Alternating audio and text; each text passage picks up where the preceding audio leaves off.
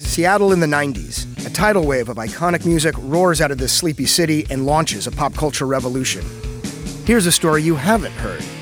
Let the Kids Dance is a new podcast about the rise and fall of Seattle's teen dance ordinance, the law that made it illegal for young people to go to concerts. Listen to Let the Kids Dance from KUOW and the NPR network. This is Sound and Vision from KEXP.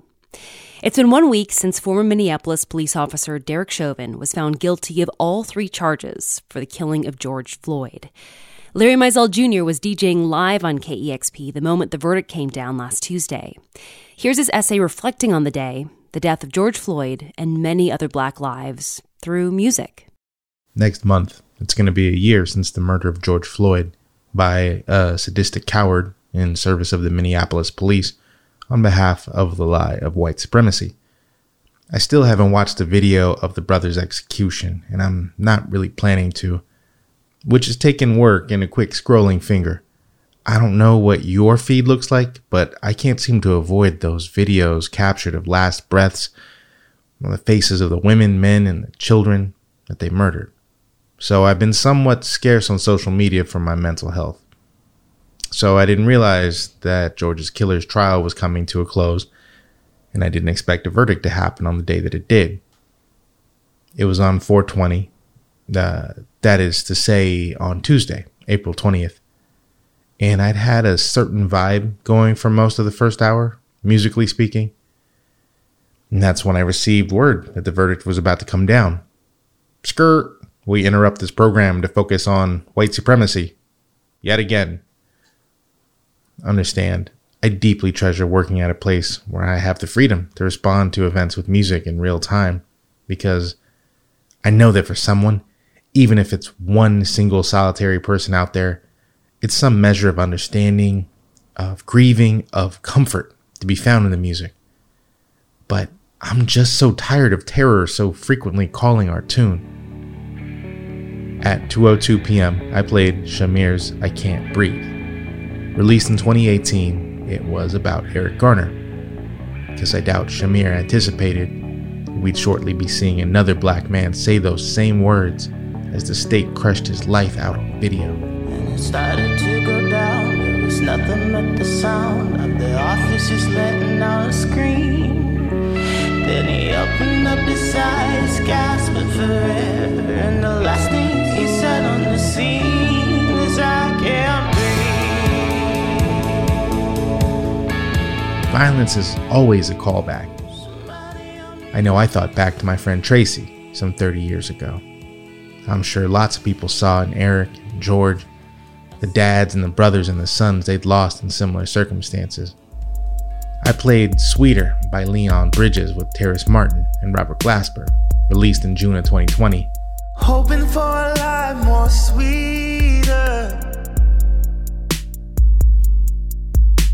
Instead, I'm just a story repeating.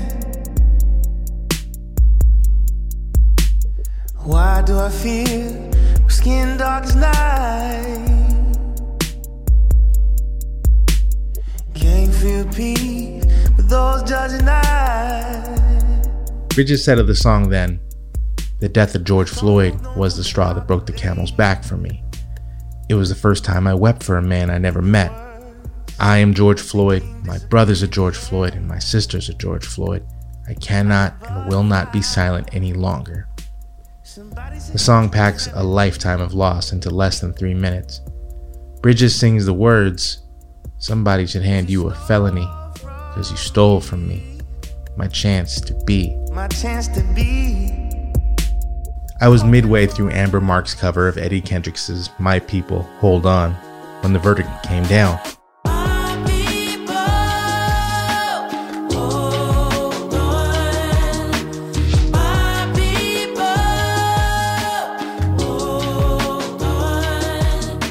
George's killer was found guilty of all charges: second-degree unintentional murder, third-degree murder, and second-degree manslaughter.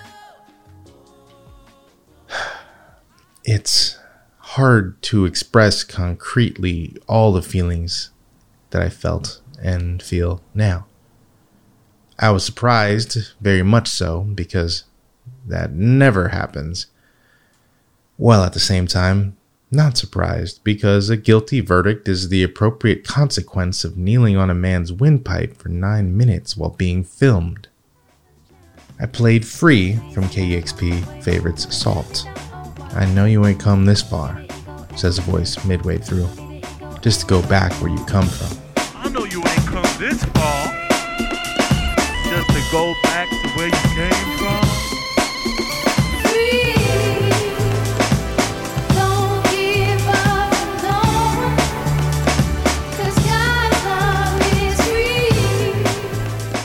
I'd read a story in Scientific American recently that said a recent study indicated that the municipalities where BLM protests have been held experienced as much as a 20% decrease in killings by police, resulting in an estimated 300 fewer deaths nationwide in 2014 to 2019.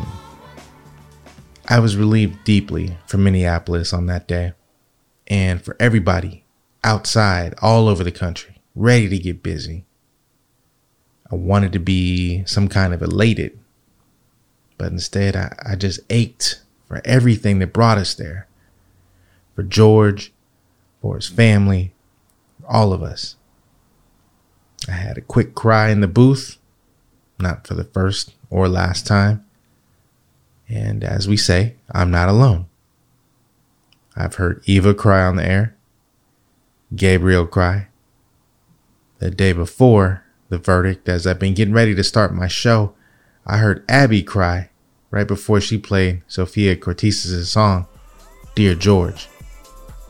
I hadn't heard that one before. I wonder about all the songs I haven't heard yet. Songs from Micaiah Bryant, for Dante Wright, for Adam Toledo, for names we don't even know yet. And God knows, music heals, but it won't bring any of them back.